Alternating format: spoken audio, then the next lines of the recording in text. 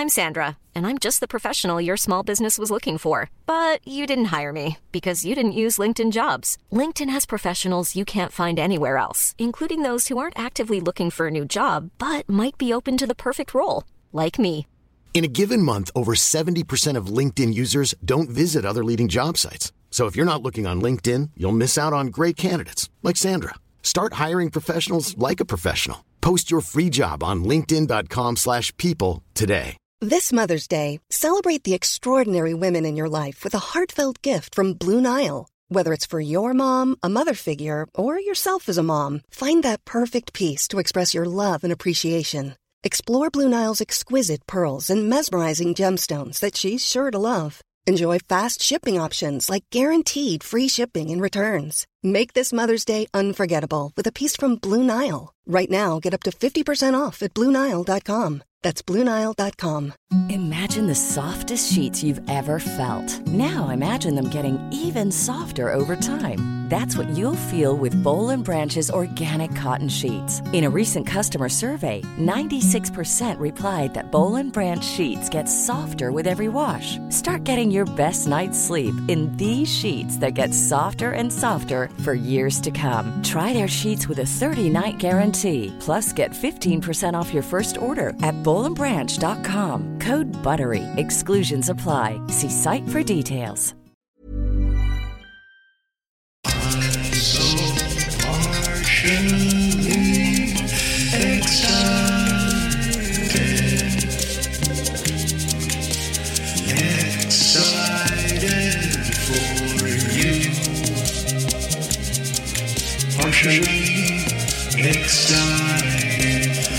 Hello and welcome on today's episode of Partially Excited. Your amazing host Aaron O'Dowd with this awesome video, audio, producer, director. He has a one-stop production team and his name is Chris Eva.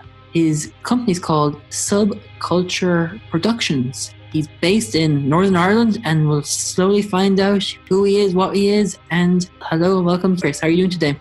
Hi Aaron, I'm good, thanks. How's everything with yourself? Fantastic. Good stuff. Where are you based, man?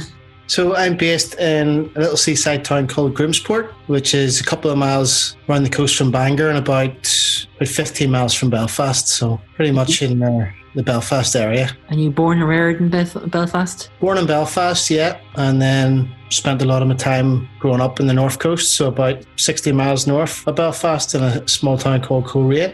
Yeah, spent a good time there, living in the town and then a little bit in the countryside. And then I came back to Belfast then after my older years. Which do you prefer, the countryside or the city side? I like both. I think I love being by the sea. Love the countryside, love the fresh air, love being able to go and walk in the countryside and have a lot of space around me. But then there was a time in my life where I really loved living in the city and, you know, being able to be close to all the different shops and, you know, the nightlife and all that type of thing. So I think I've gone through that phase now and I'm back out in the countryside and enjoying living by the seaside in a small seaside town now. It's interesting how nature becomes so evident in how we live, you know? Yeah, it does. And yeah, it's just, I don't know, there's something about living in the city and you just start to feel, you know, you just feel how much you are impacted by your surroundings and how much is going on and, you know, how busy people's lives are and how, you know, traffic and all the different surroundings really affect you. So yeah, it's good to have some space around us and be able to walk in countryside or walk on the beach whenever we feel like it. Did you grow up in Belfast when all the troubles were around or later on? Not really, no. So I always went to integrated schools. So I went to the first integrated primary school up in Coleraine called Millstrand. That was around, the trouble still would have been going, but then shortly after that, I moved up to Belfast, and that would have been around the Good Friday Agreement, so around 98. And then that's obviously when the ceasefire happened. So not really. I wouldn't say I was brought up in the height of the Troubles. So it was in that transition period where I would have been about 10, I think, 10 or 11, whenever that happened, you know. So can't say I've seen too much of that. I can remember kind of walking into shops and, you know, people searching your bags and that type of thing, and, you know, the odd bomb scare and stuff like that. But I suppose it wasn't really until I was older, when I started filming some new stuff, when there was still a little bit of like dissident activity and stuff like that I was getting called out to film some stuff like that I was really aware of it and, you know, really exposed to it, I suppose, to a certain extent. But can't say it really affected me that much, and always had a mix of friends, you know, from both sides of the community, and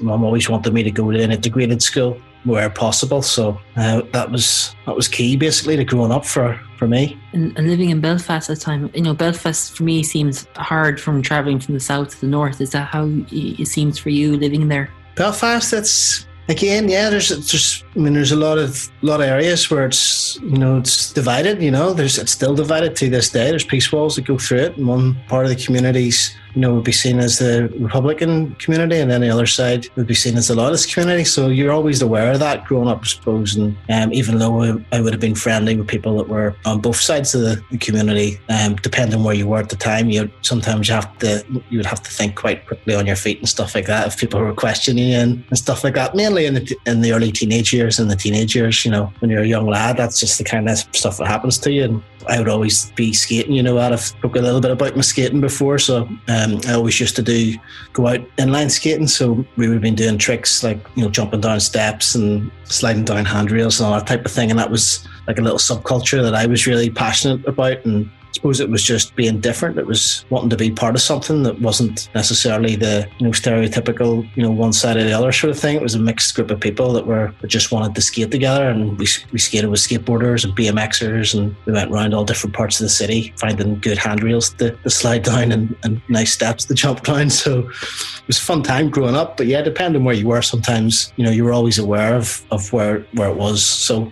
I wouldn't say it. Yeah, say some places of the city would be like a hard city to grow up in, but you learn very quickly to navigate around it and you know, figure things out and know the right things to say when you need to, that type of thing. What made you get into skateboarding? So skating, inline skating. So basically, whenever I was younger, so whenever I was about 10 or 11, so we moved over to Switzerland. So spent a good time living up the north coast in Coleraine, and then living in Belfast. And then so I lived the majority of my childhood with my mum. And then my mum remarried, and her partner was from Switzerland. So we decided that we were going to move to Switzerland and basically base ourselves there. So spent a good couple of years there, and then my mum couldn't really speak the language, so we decided to move back. And it was over there that I basically was exposed to seeing skating. This whole skate scene had really developed over there. There was a lot of American culture that they were kind of following, and that's when I decided to start skating, and would have been one of the first then. So after a couple of years living there, we moved back to Belfast, and I would have been one of the first then in Belfast to be able to do it and to kind of grow the subculture there. So it was something new. You know, we always used to get, people used to laugh at us and make fun of us and stuff like that, but then it very quickly became popular culture, you know, mainstream culture, when the likes of Tony Hawk started making video games and all that type of thing. And then all of a sudden it was cool, and everybody was wearing baggy jeans and holding a skateboard in their hands. So that's how it started for me. It was great. It was something that I was passionate about. It was a good way to express myself, and might have had some anger issues growing up and being a young teenager and different things going on. It was a good way to outlet that, you know, and do that through, you know, being creative and doing different tricks and learning new tricks and expressing that through the skating. So yeah, it was good. What were you angry about? Well, lots of different things, I suppose. Like anybody who's a young lad growing up, it could have been schoolwork, or it could have been maybe not being accepted as a skater, you know, being one of the first over here, and, you know, being a bit different from everybody else, or, you know, maybe not necessarily falling in with the right crowd, and, you know, people maybe not wanting to be, you know, friendly with certain people. You know, so I always kind of felt that it was a little different, maybe from growing up in a single parent family as well. And there was all lots of different things that I had to resolve as a teenager, and there probably would have been some anger there that was coming out doing the skating. But as I say, it was a great outlet for me, and it'll always be something that I'll have fond memories of, you know. What was your favourite trick doing skateboarding? I'll have to correct you on that, Aaron. It's actually rollerblading. Oh, you know roller? Oh, yeah, rollerblading. I know it myself. It's inline skating, so it's not the skateboard, even though we hung out with skateboarders and BMXers. So my favourite trick probably would have been there's that many, you know. I love doing 540s, so like when you do 1.5 spins. So I love to learn. I learned that, and I was able to do that down steps. And you know, there was one spot in Belfast, St Anne's Cathedral, where I had a 9-step, which you know I used to practice on. It was a great feeling to be able to spin down that and land backwards. And love doing very basic moves would be like a soul grind, where you just have like one foot on the side of the rail and one foot crossing it, and that's just a very steady trick that you could do on most rails. And just having that feeling of being able to go and jump on a handrail and slide down it, it's just, there was nothing else like it. Still to this day, I would like dream about skating and stuff like that. It's a kind of like a timeless kind of feeling that you get. It's hard to describe. It's like, do you ever have dreams when you're flying? Yeah. So it's kind of like that, where you're skating, but you're doing like a 540 and it just keeps spinning and spinning and spinning, and then you land, or, you know, you're skating a skate park and you're, you know, just so fluid around it, like you have no gravity sort of thing. So you get that quite a lot, and it's quite a common dream that skaters would have. I'd say there's some adrenaline rush doing all these cool tricks. There's that as well. It was definitely. And again, I suppose there was that certain amount of, in Belfast, there would have been a lot, like where we skated, St Anne's Cathedral, there would have been a lot of people coming there that were up to no good. So like there would have been people there like coming from the local areas that didn't understand what we were doing, but they could appreciate that the risk factor of it, the adrenaline that we were getting from it, and in a certain way they were respectful of it. So they well, that's maybe just my thinking, but they were kind of like, they would be less willing to go up and start trouble with you if they thought that you could try to jump on a handrail and slide down it 10 times, you know, maybe hurt yourself a couple of times doing it, but you get back up and do it. And it was kind of like a deterrent to them to actually start trouble with you, because they know you're not just going to give up, sort of thing. So there was all that side of it as well. And probably, like, I learned rollerblading when I was in Taiwan, and the feeling to go fast and spin and rotate, but probably there was different wheels and different boots you got to fit them, right? Yeah, exactly. So we would have called those type of skaters rec skaters, recreational skaters. So we would have been... Back then, they called it aggressive inline skating. Just then again, there's video games now that call that. But we had the two wheels in the middle would have been small wheels, and you would have had grind plates that were little plastic plates that you could slide easily on stones and rails and stuff like that. So yeah, we had all sorts of different skates that were designed that you could skate in that way, I suppose. Yeah, it's amazing. Like, you've different style boots. You got the 4 line by line, you got the 2x2, and then you got the 2 gap, you know? That's it. So yeah, it's one of those things that, like, I'm still, like, a lot of my best friends today are still guys that I grew up skating with, and they're close friends. And we've all gone completely different ways, you know. Like, one reoccurring theme is that a lot of the people that were filming at the time have now become, you know, professional at what to do. So there'd be various guys that are like myself, like they're filmmakers, and that all came from the skating. A lot of people have gone different ways. There's people now in business, there's people working in health, there's just random people working in IT. Like, everybody's gone their own way, but we still would meet up at Christmas, and we'd still like go to each other's weddings and celebrations and all that type of thing. So it was good way to grow up, and good, especially in Belfast, you know, to meet new people from all different areas. It was brilliant. I also assume that you and that group got so finely tuned together that you knew each other so well, and what was happening in your lives and so on, you know?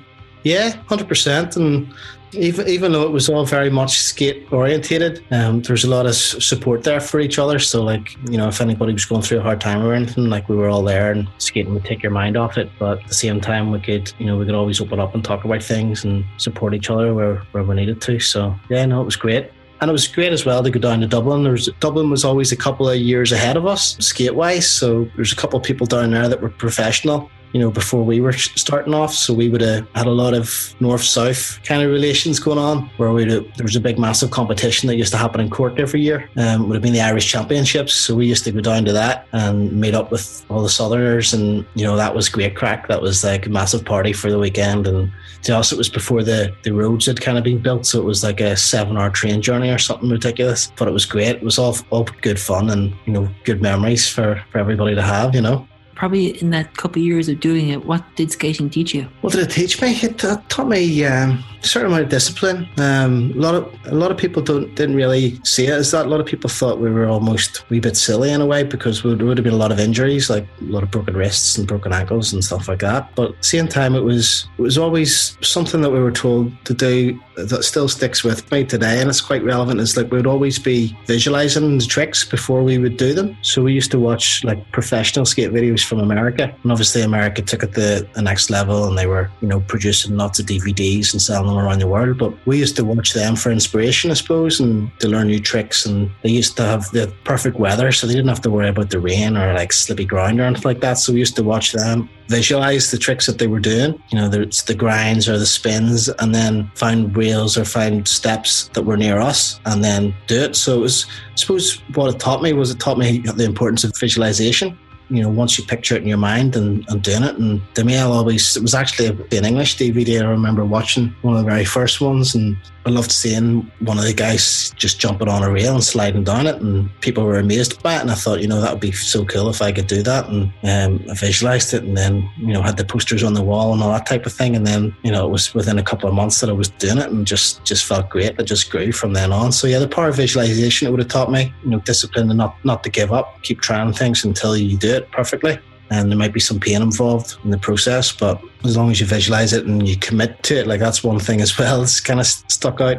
We always used to say, commit to it. And you would see people that would go up to a rail half-heartedly or pretty much guaranteed to fall and hurt themselves. Whereas if you roll up to that rail committed to actually jumping on it and sliding down it, then there's a good chance that you'll land it safely, you know. So commitment and visualization, I suppose, are. You know, for something like skating, you wouldn't think commitment and visualization, but they're so important to be able to see yourself do the trick, commit to the trick, and probably if you don't do it, you don't do it properly. You know, it's interesting, at the time when I discovered roller skating and rollerblading, I started watching the X Games, and the amount of stunts they do on, you know, skateboards and BMX and inline is just unreal. Yeah, well, that's it, and that's what we would have kind of aimed for. You know, there was a couple of my friends that would have went to those competitions and became professional, you know, and we had a couple of very basic sponsorships in Belfast from a few of the shops and stuff like that. But the aim was to, you know, get a big sponsorship deal and go to these big competitions like the X Games and, you know, get some recognition for it. But at the same time, it was fun, you know, it was something to do. We would skate all day together and then go out in the evening together and socialise. And as I say, go down south and have great relationships with people that we just wouldn't have had growing up in Belfast without it, you know. Were you kind of capturing videos while skating as well, or was it just pure skating? Yeah, so that's how it started for me. And for my GCSE art project, it was the first year that they allowed you to produce a video. So I decided that that's what I wanted to do, and I used a little handheld camera, a little basic, it was a Sharp kind of home video camera, and just started to go out filming. Starting to put together videos, because of course you're emulating what the Americans are doing. So the idea was that, you know, we can do our own videos and send them around to our friends down south, our friends, the pros that were in England, and just get that kind of, I suppose it was recognition we were looking, but it was good fun ourselves, you know, because you're constantly visualizing these tricks, to be able to film them and then, you know, film your friends and all doing them as well. There's a certain amount of satisfaction from putting it together with like your favorite song and watching it over again in the evening, you know, after a hard day or a long day of skating, and that's what gave me the drive to want to do that. I suppose looking back, it was getting creative with it. It was, you know, going around Belfast and, you know, filming sometimes filming a bit of the madness on the way. And obviously Belfast is very visual with like the murals on the walls, and sometimes there would be stuff happening on the streets, not necessarily sectarian, but, you know, whether it's, you know, drunk people lying on their streets, or, you know, hoods we would call them, like other like young lads that were up to no good kind of starting fights and stuff like that. We would always try to video that and put it in just to add to the atmosphere of the videos, just to show that it was a bit different, you know. So I remember doing that and putting some of the sectarian murals in, and one of the first edits I did, I think, was with like the Zombie song by the Cranberries, which was about kind of the divide and stuff like that. So yeah, it was, looking back, it was great way to get into filmmaking and trying to put pictures together into a film to give it some context, I suppose. It must have felt cool to have your first video made as part of your school, your exam project. Yeah, it was great. saying that, looking back, I could have done it differently. It was very much, skating orientated. I could have maybe added some different elements into it, but it was great. Just it was brilliant to be able to do that. I couldn't have seen myself doing like any other type of art, to be honest. And it was great. And then afterwards, I went on to do that in tech for an advanced GMVQ, which then got me into the university. So it was great. Good way to start. Before we had our conversation, I was thinking about all the amazing directors that we watch on TV, and probably when you're growing up, you're watching the likes of Spielberg and Scorsese and all these amazing directors probably inspired you in this area as well, right? Yeah, 100%. Would have been, I can always remember, you mentioned there Scorsese. He would have been one of my favourites. I remember watching Taxi Driver. I don't know if you've seen that movie. Yeah. Robert De Niro. And just like, I suppose it was revealing such a dark, gritty side of city life. There was something about it just really got me, really struck a chord with me, I suppose, and sensed a certain amount of reality with it as well. And that's something that I'm really passionate about, is capturing real life situations, real life scenarios, and obviously it's a part of society that we don't always see as well. And why does the reality kind of hit home with you in directing it and capturing on the video? I don't know. I guess it's like growing up, you always feel that there's, like, you see things that maybe other people don't see. You want to capture that and share it with people to see, and if you can do it in a creative way, then there's something really satisfying about doing that. And if you can teach people something from it as well, then that's even more rewarding, I suppose. Yeah, I'm still on the journey, Aaron. I'm still thinking on lots of ideas of lots of different ideas that I'm constantly thinking about and focusing on how I can bring them into some kind of art form or create some kind of moving image film with it. But I think we're all special in that way, that everybody's life's unique and we all think about things differently, and we might all a lot of people might watch the mainstream narrative, but at the same time there's lots of people that kind of think a wee bit differently and a bit outside the box, and I always felt that I was one of those people and have a kind of unique outlook on life, and interesting to be able to share that, I suppose. And in that unique view that you feel that you have, that you need to present to the world, what does it look like in your own world? What does it look like? I mean, in what aspect do you mean? Like, an artist, when they draw something, they see something in their mind's eye and it emulates or becomes the reality of the painting. I'm wondering, as a video editor and director, when you take on a project, what are you thinking about or seeing? Are you seeing the final production and working backwards, or are you kind of seeing and feeling at the same time? I suppose it all comes from a need, And for me growing up, it was, even with doing the skate videos and then doing my first documentary that I got off the ground, it was showing a side to Northern Ireland that most people weren't familiar with. So like even today, I was down the gym and they had the TV on in the background, and it was, they're talking about partition and there's like an anniversary coming up. And all they ever do is they always interview the two extremes. So they always interview people from the opposite side, and there's always this real kind of extreme viewpoint coming from either side. And I suppose growing up with the people that I grew up with, it so doesn't reflect the way I see things or the way we see things. And I suppose I always wanted to, show that there's such a large part of our society that don't give a shit about all that stuff, and they might be brought up in, families that do, but our generation, and especially the younger generation, just, are completely different and don't really see it like that. So I suppose I wanted to make films, and I still do, that show that side of the society that don't really care about all that stuff and just want to get on with day-to-day life and have an experience that doesn't relate to the extremes, the polarized extremes that the mainstream media often focus on.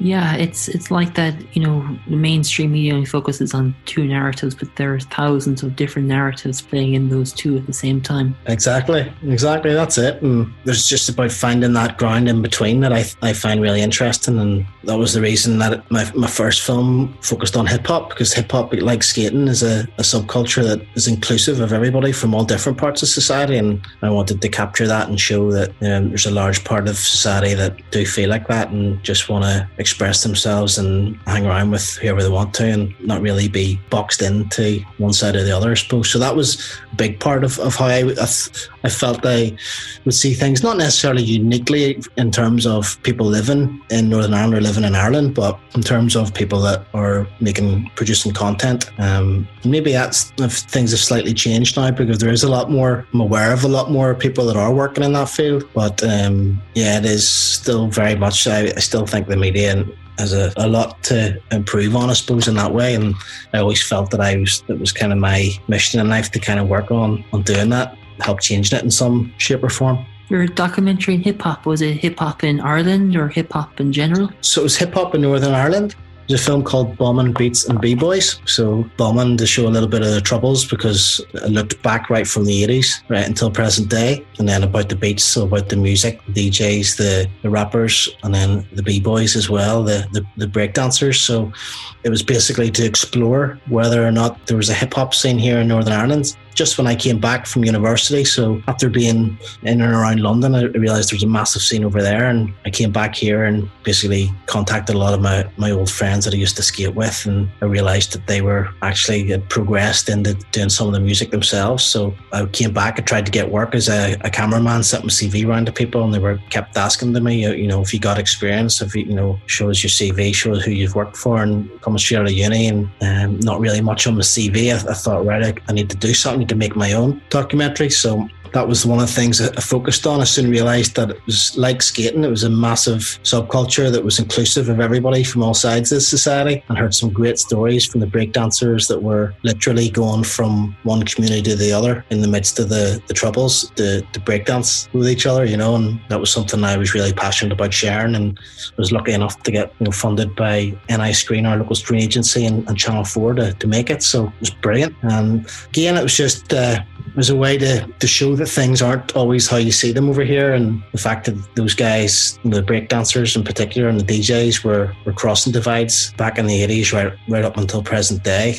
Just was amazing for me to be able to get testimony of that and get like people's statements about that and get the archive footage and put it all together into a film. It was really brilliant, and I loved doing it, and spent many years working on it. Probably too long as a filmmaker, but it was a proper passion project, and it was great. And it was that sort of story that I felt I had the unique access to make it, and it gave me the skills then as well to launch my career and then get work with other production companies as well afterwards. It was great. It must have been cool to have someone like Channel 4 backing a project of your own at the same time. It was, yeah. It was great, and felt good to have the support. There was some issues with it as well, and they didn't necessarily see eye to eye with me a lot of the time, and began to realise that the media works in different ways as well. And I decided that I wanted to focus on some of the early stories of the Troubles, and the Omagh Bomb in particular, where the Bad Taste crew, a renowned breakdance crew from Omagh, basically met and got on. Shortly after that, the bomb, they done a memorial for the bomb where they danced and they raised money and stuff like that. And some of the people at Channel 4 didn't necessarily see eye to eye with me and didn't really want the trouble stories to be included in it. And so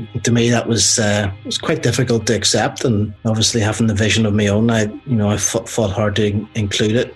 It taught me a lot about the media and what sort of programs they like to make and how they like to portray things. And to them, their attitude was, people don't want to hear about that stuff anymore. And to me, it was a massive part of the story, and a positive story as well. It was mentioning the Troubles, but it wasn't focusing on too much negativity. It was how the positivity was grown from it, and how cross-community relationships were built. So yeah, it was a difficult time to work on it, and I'd always be very grateful for the support that I did get from them. And I had a lot of time for the people that I was working with and the guy who commissioned it and stuff. But that definitely gave me a different sort of impression of how mainstream broadcasters work and how the whole commissioning process works as well, I guess. It's kind of a two-part question, but you wouldn't think breakdancing, hip-hop would be so big in Northern Ireland because it's such a small community, and yet, probably some of the best dancers are in there. And then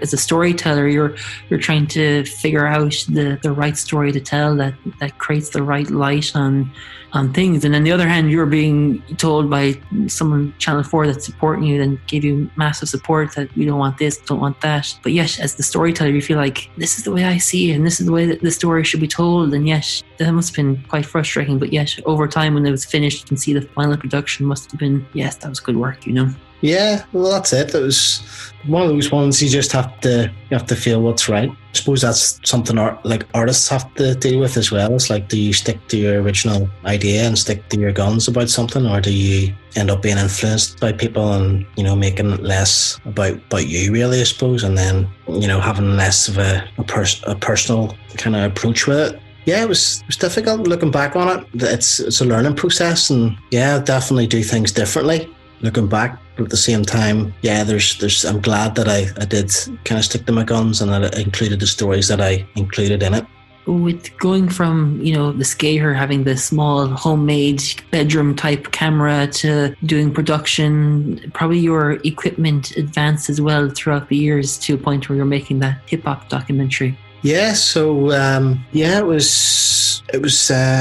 I remember that first camera I got was it was called the Sony PD150, and it would have been like your Sony camera that you would use for broadcast stuff. It was still on tape, so it was like, looking back, it's completely different than what we use now. It was one of those things that I was lucky enough to be able to get one whenever I left university and put some money together and got one, and that was basically a good way to get all the skills that I need to be able to shoot broadcast quality material, and, you know, definitely set me up for being able to be a cameraman in the industry. And as I say, cameras are completely different now, but they all have a similar layout. I suppose being able to progress and use that, and shooting that as well. I was doing a lot of the sound myself and the lights, so it was a good way to be thrown in as a shooting director. So it's somebody who directs and shoots at the same time. So somebody who can record the sound professionally, throw up a few lights when's needed, and then have a vision of how I want the scenes to be shot and what kind of shots that I need to fill in the interviews and fill in the interviews and to relate to what people are saying in them. So yeah, it's equipment's one side of it, but I guess a massive part of that whole project was learning how to interview people and learning how to ask the right questions and how to present the questions so that you get the answers that you think will work in the film and will kind of relate to the story that you're wanting to tell. Learning how to interview and plan and kind of structure the story is probably a huge learning lesson than learning the equipment. Yeah, it's a lot of people they always recommend that you start on this smaller videos. So around the same time, I was doing I was working with a production company in Belfast called Double Band Films, probably one of the best production companies in the country, and I was making short little 3 to 5 minute films for Channel 4's website. So basically what they would say is, you know, once you learn how to make really good short films, then you progress to doing like your 30 minutes and then your 60 minutes, and through them I was able to make films about tattooing, about a beatboxer, Shlomo, who was coming over and doing a gig in Belfast. Yeah, it was a great way to learn how to tell stories. But at the same time, I had just such a massive vision of the hip hop documentary that I was, you know, had my heart set in making a 60-minute feature at the same time. Both were great ways to learn. The hardest thing is getting the funding to make them. Unfortunately, people in my situation, that, you know, it's crucial to have them funding to make them. Otherwise, you know, you spend a lot of your money that you're making either through like working in a second job or whatever way you're making money on the actual production, and there's no guarantee that you're going to be able to sell it or get any money from it. So fortunately, the process of getting the money to make the programs is quite difficult, and there's a few companies that would kind of take the lead on that, and there's kind of broadcasters have their favorites, let's just say, so it's difficult to break in. But again, if you've got the right story and you're passionate about it, then you'll find a way to make it, I guess. You know, as consumers of video content, I think that, you know, I watch the episode, I get enthralled in the episode or the documentary, and like, that's great, and I finish, like, I want more. But the time it takes to make it, the funding, we don't see that. We just see the final product of how it looks after it's edited, produced, and as a director and producer and making the story to, you know, from seed to a tree probably takes huge amounts of effort, time, ability, energy, and so on. Oh yeah, 100%. And that's why it's always key to have a good team around you. again, growing up, I was maybe a bit stubborn, and I was kind of like convinced that I could do it all myself. And, you know, with that first documentary, like I shot, directed it and edited it all together. And going forward from there, I've realised the importance that it is to have a good team. And, you know, for somebody like myself to be able to shoot and direct is one thing, but then pass it on to a professional editor, you know, have another producer involved and get people's different perspectives on it. That's how you're going to get a better film with more input. So yeah, it's a massive project. I would definitely recommend that people do, you know, have a good team whenever you're wanting to make a film. And as much as the technology is there now for, you know, a director to do it all themselves, you know, it is crucial to get, you know, other eyes working on it and get other people's opinions and other people's thoughts to help build the story and make it as best possible. Yeah, and having more eyes, you can see stuff that you miss, and it makes it easier and it makes the polished production at the end of the day. Yeah, that's it. And it's great that, you know, my career's progressed. I've been able to come on projects in different roles, and like last year I was involved in a project where I came on as an editor. I'd done a little bit of shooting for them, but it was somebody like myself who was a shooting director. His wife was helping produce it as well, but just be able to come on as a different set of eyes, as somebody who can help with the editing and film, is just, again, it shows the importance of having other people involved, and everybody's going to have, you know, a different outlook. It's important that you all have you're working with people that have a similar outlook, because obviously you're not going to get on if you don't, and, you know, might have difficult conversations. But yeah, it's definitely so important to have the right team for production, and a lot of time and effort, especially in the editing process, to make sure that things work and the story's told in the right way and the best way. You've probably worked with some of the best production studios and team around the world. What's the common thing you've kind of taken away from each project? Being really honest and being genuine with your contributors. And, you know, some of the productions I've worked on, it's been quite sensitive material. So just seeing how the producer asks questions and how they, you know, when they make the contributors feel at ease and are honest with them and how they're going to portray the story, I suppose, is one theme that's there, and it's massively important. And just high production values and making sure that everything is the best quality that you can make it. So you spend time on doing things properly. And again, that's one thing, like when you're growing up, when you're starting off, you want to just get stuck in and you want to, you know, go out and shoot as much stuff as possible. But there's a lot of time that goes into planning and figuring out how you're going to shoot things and what it is you're going to film. So that's probably the hardest bit, is actually thinking about what it is you're actually going to include in the film to tell the story. As you say, like, people watch the final product and they don't think about all the time that's been spent on thinking about what to film and how to tell that story. So common themes would be, you know, being honest and how you're going to tell the story, and being sensitive to the contributors and how they might feel about being included in a film, and maybe not building up that trust, building up that relationship with your contributors so they trust you to tell you the things that are important to include in the film, and that you can do it with integrity, I suppose, as well.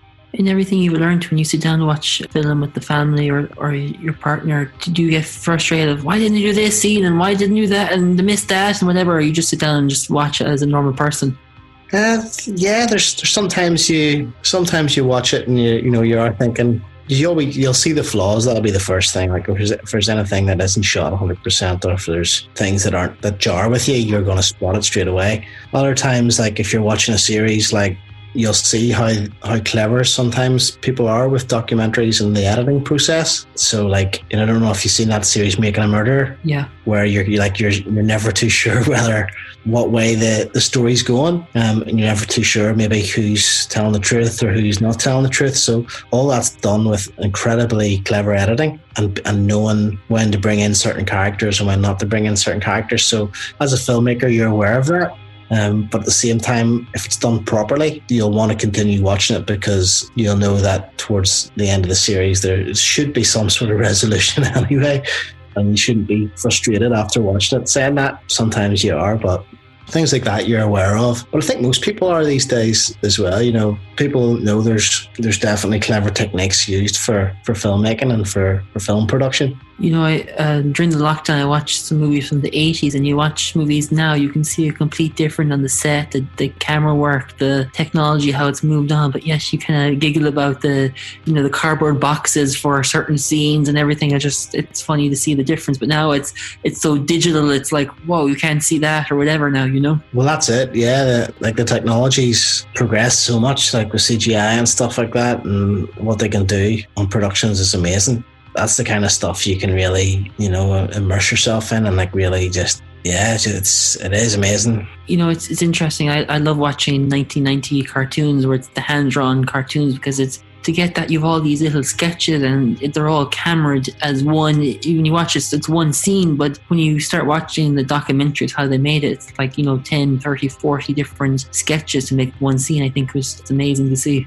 Yeah, well, that's it. It's a lot of pre-production. Like, there's still like the amount of time that goes into storyboarding and all that is amazing, and finding the right person to do that as well, and somebody who's got the skills to do that is not easy. And yeah, people have all different ways of doing it. Tell us about subculture. How did it, like you mentioned that it's part of the subculture of Belfast, but where did it kind of come to your forefront of idea that I want to capture the subculture of the world in some way?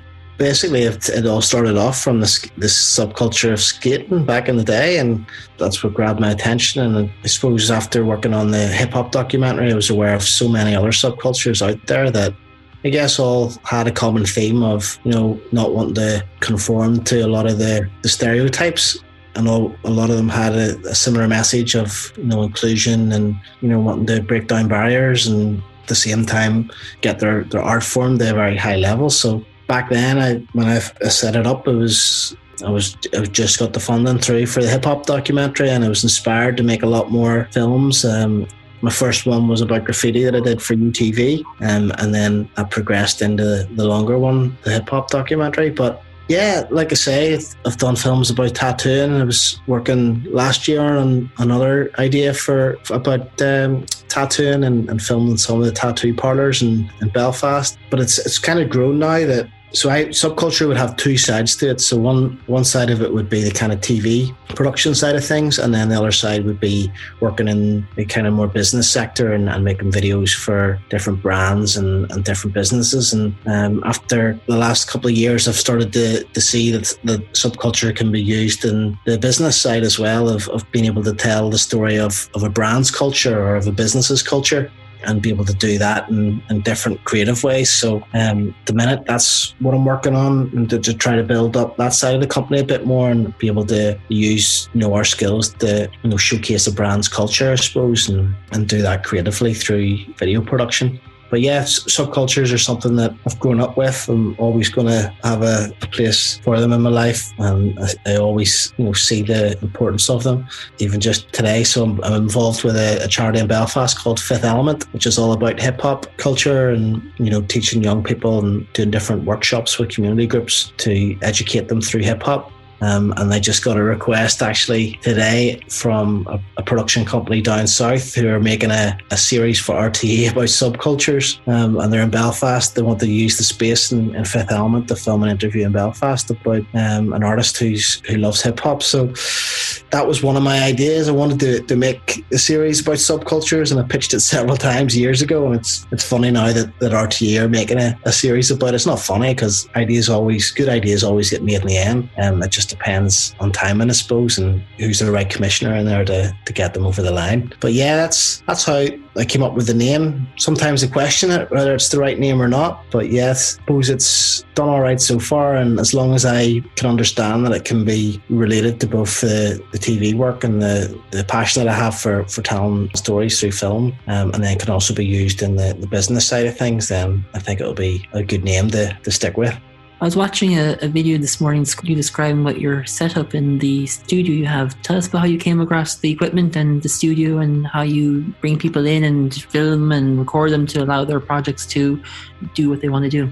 Yeah, so what one was that, Aaron? Was that just going through the cameras that I had? You were going through the cameras and how you made your room and the soundproofing and the audio, and the kind of how you use the audio to capture social distancing in the room. And I just thought it was amazing how, first of all, you got a cool room, and second of all the kit you have. It's you can see the years and passion and everything you're doing at the same time, So at the minute, I've invested in a lot of film gear. So it's a lot of filmmakers will tell you the same thing. It's like any money they get in, they always just spend it on equipment straight away, because there's so many different things that you need to be able to film properly, I suppose, and the stuff's not cheap. So anytime that you get some money, you're kind of spending it. You're spending it to make more money, I suppose, is what you would say. But yeah, so I've invested in equipment, so high-end cameras that shoot like really good quality video, shoot up to like 4.6K video, and they can shoot like a flat RAW format, so that you can grade them to look very cinematic, and depending on what the story is, depending on what the film is, that you can really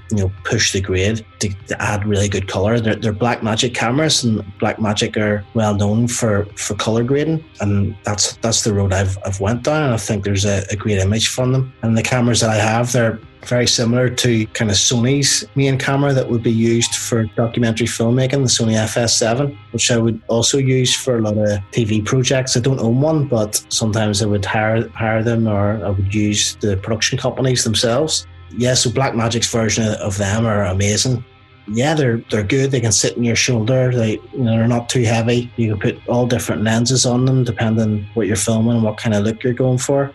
And then the audio side of things is, again, it's just things that you pick up over the years. So you'd use wireless mics, which is, you're probably familiar with them, that you put a tie mic on, and you can have somebody walking around the room or walking about outside without a cable going into the camera. It just sends the signal straight to the camera, and you've got lovely audio. And then I've got different shotgun mics as well, and condenser mics that you can use either on the camera, or you can put on a boom and have somebody holding it for you and swinging the boom. And I've got the little receiver that lets you do that wirelessly as well, so you don't have to use cables. And it's things that are very common in TV and film production. And once I got the funding for my first film, I invested in all the sound equipment and the lights.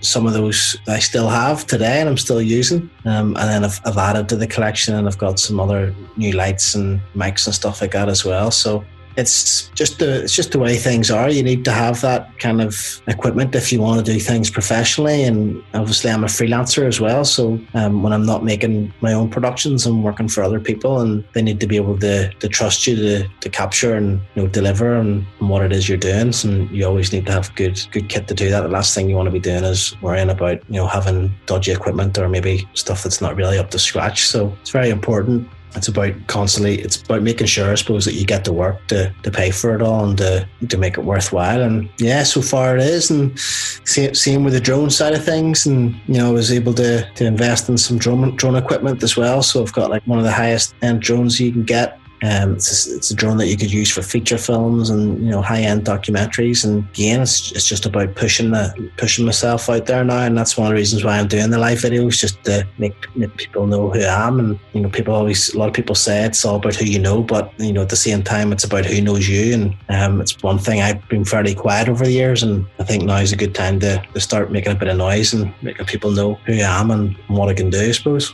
When you're on the field, you're probably like one of those, those military backpacks, carrying your backpack with all the cameras, the lenses, and trying to swap from one lens to the next to get a wide and narrow shot. You must have buckets of lenses in your pockets when you're out shooting on the field, Yeah, it's one of those things you learn very quickly to go light when you need to. A lot of the times you'll have an assistant, or you'll have a runner with you who can help carry stuff, or you can help run to the car if you need another lens, or you need other batteries or lights or whatever. But let's just say you need to have a big car or a van to keep a lot of the equipment in.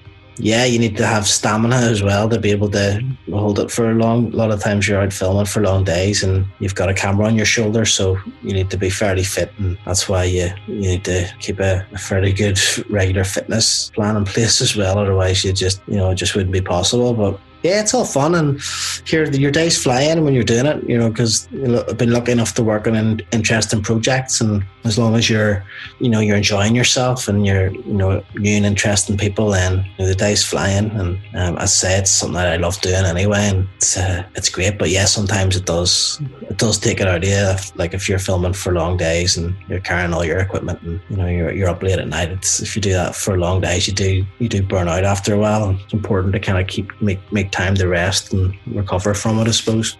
As someone that captures, the human subculture of people, you must come across stories that make you awe and cry at the same time. Yeah, it does. Yeah, I mean, I've been lucky that I have been able to work on some really interesting projects, and I was talking in one of my live videos there that I was lucky enough to work on a documentary series where I was traveling in America, and I was a cameraman for a team over here where we were meeting lots of people that were talking about nutrition, and it was nutrition experts, and it was people that used nutrition to turn their lives around or create massive change in their life. And the series called Live Longer, Live Better.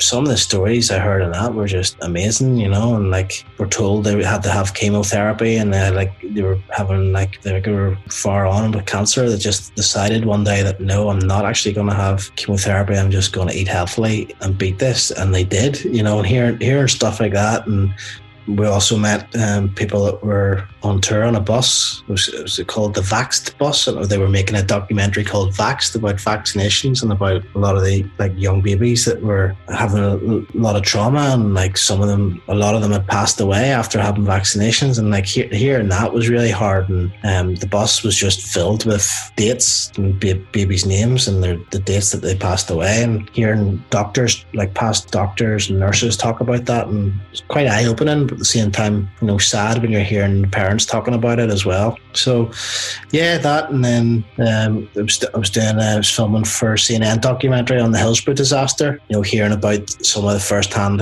accounts of that was quite eye-opening as well. And yeah, there's lots of different projects that definitely that really do get you thinking, and it's one of the great things about having a job like this, where you do get to hear projects like that, and even the new stuff as well. Sometimes you do get to hear stories, not always good ones, but yeah, difficult ones as well. I was filming for a news report on, did you hear about the immigrants that were found dead in the lorry? Yeah. I can't remember how many, but it was 30 or 40 of them. Yeah. And I got the call out to go and film the driver's house. So I had to go down and film his house on the night that he was arrested. And they found all the bodies, and you're getting people shouting abuse at you and stuff. And they're saying, oh, why are you filming his house and all, and media scum and all this, and being quite threatening, and basically saying he wasn't guilty. But at the same time, the broadcaster's waiting for me to send them the footage of the house, and interviews with local politicians and stuff about it. And yeah, it's one of those things you're never quite sure. At the time, you're questioning yourself, am I is he innocent? Is he not innocent? And with that one, and seeing his house and seeing the BMWs outside his house and stuff like that, kind of made me think, for a young 20-something-year-old truck driver, there's maybe something going on. My gut instinct was right. Yeah, he was found guilty. But at the time, you can be put in some difficult situations as well with it, but just the nature of the job, I suppose, and you always got to trust your instinct. And if there is any times that you're not happy with it, or you feel you're in danger, then you just don't go there, Is there a way that you can switch off, if you have a situation or you're filming a situation like you just described, that kind of emotionally taxing, someone getting arrested over a murder or something like that? That must delve into the subconscious over a while, after months of finishing that project.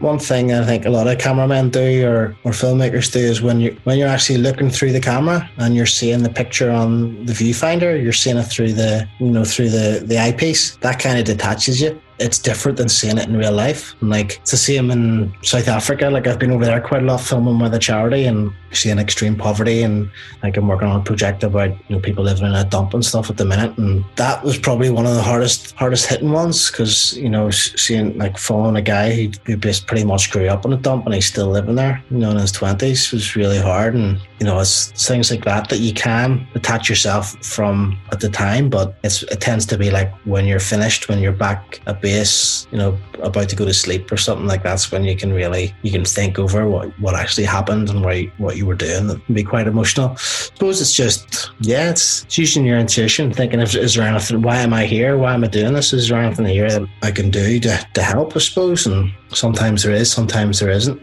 Yeah, it's just, you can't, that's how you detach yourself. You focus on the image that you're seeing through the camera rather than seeing through your eyes. So you're almost like you're watching TV, if you know what I mean. You're seeing it on that screen, and you're constantly looking at your levels and your exposure and all the settings in the camera and keep doing the job at hand rather than seeing it for what it is, I suppose. And that's a way of detaching from it.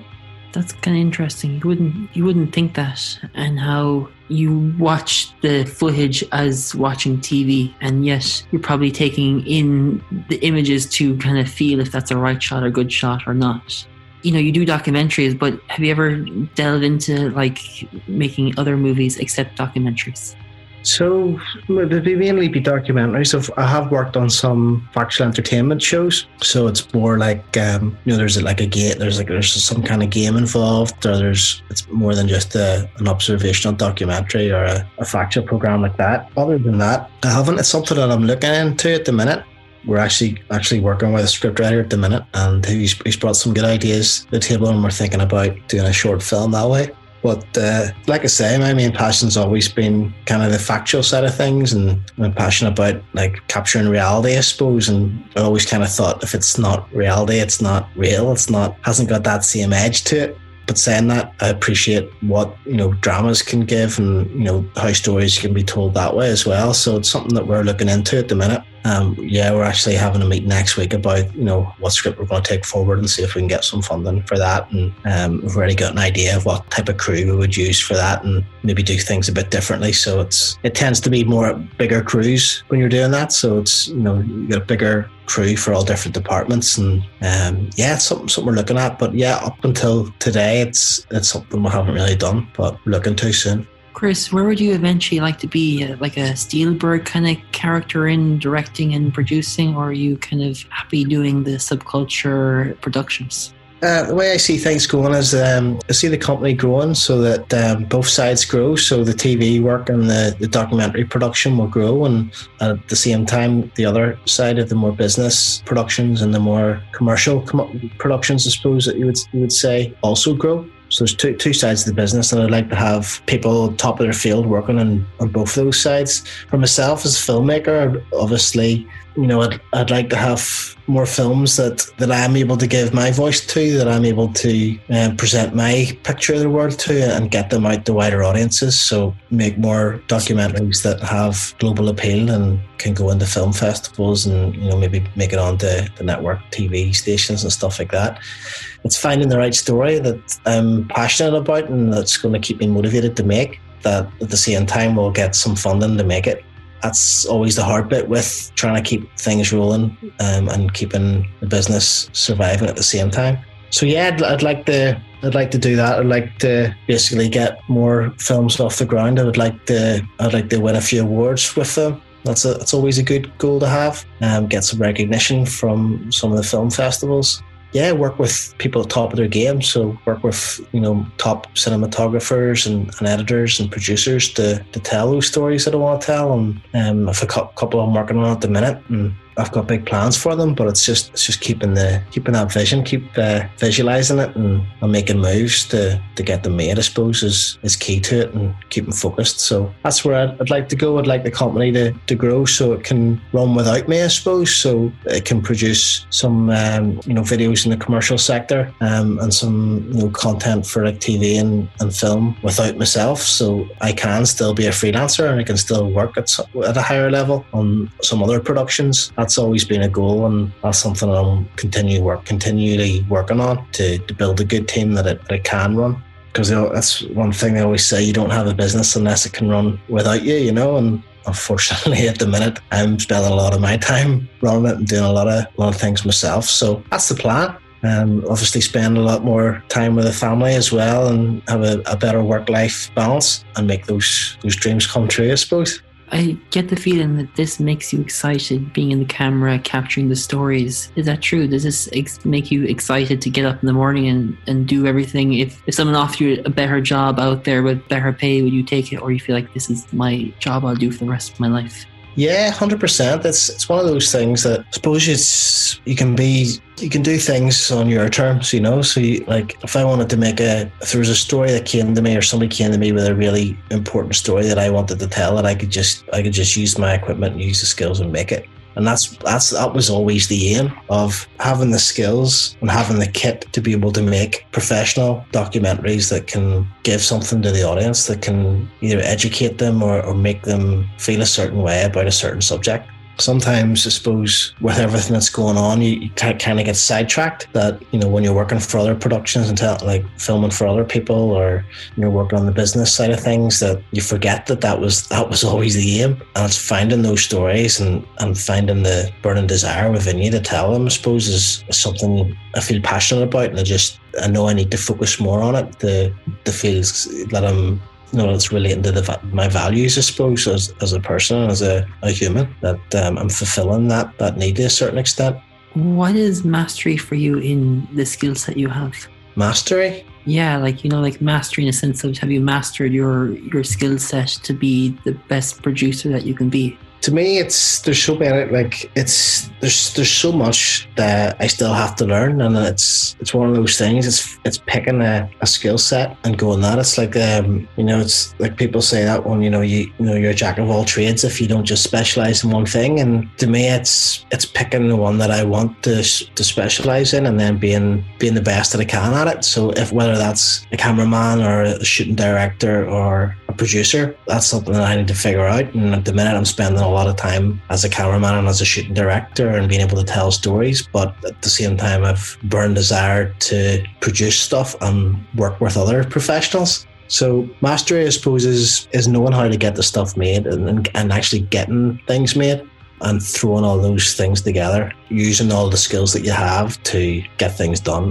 taking action and getting projects made. I suppose that's key for me. And whether that's, you know, jumping on as a director and I'm not shooting stuff and just directing things, or shooting stuff and maybe just being a cameraman on a project, it's picking the one that you value most, I suppose, and then really going for it and doing everything you can to do it the best way possible. And for me at the minute, it's being a director that can shoot things to a very high level. So it's being able to tell stories, ideally my own, but shooting them myself to a very high level with the equipment that I have, and with drones, and, you know, with aerial cinematography as well. And that's something that I love to do.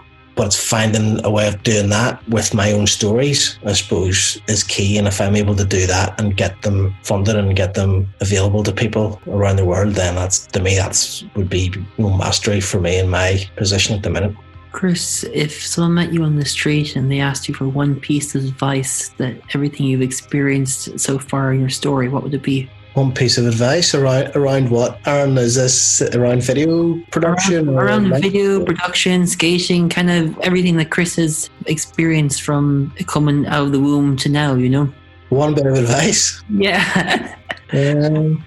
Bit of advice would probably be determine what your values are in life, and make plans to go down a certain path in life that is going to relate to those values, I suppose, and meet those expectations. Chris, if people want to get in touch with you to do all your work, where can they find you? So if people are looking to get in touch, they can drop me an email at christophereva@gmail.com. So that's christophereva@gmail.com. Or they can check out my website at chriseva.uk, which is about some of the freelance work that I've been working on. Or if they're looking to get in touch about any other work, they can check out Subculture Productions. So that's sub-cultureproductions.com, and just drop us a line. And I'd love to hear from people if they've got any ideas for documentaries, or, you know, an online series, or even if it's just a video for themselves or for their company, then drop us a line. I'd love to hear from them. Chris, thank you so much for coming to the show. It's been a pleasure, and you've got a great story. Thanks very much, Aaron. Thanks for your time, and good chatting to you. What about you, Aaron? One question for you. Yeah. What would you say to somebody who met you in the street and you had one bit of advice for them? I would say play with what you have. You know, we all have a skill set. We all are unique. We all are partially excited, where disability is everyone. And I believe that everyone has a disability, you know, in different variations, from physical to invisible. And yet, when we don't play, we get stuck. And when we do play, creativity happens. So play. Brilliant. Good stuff.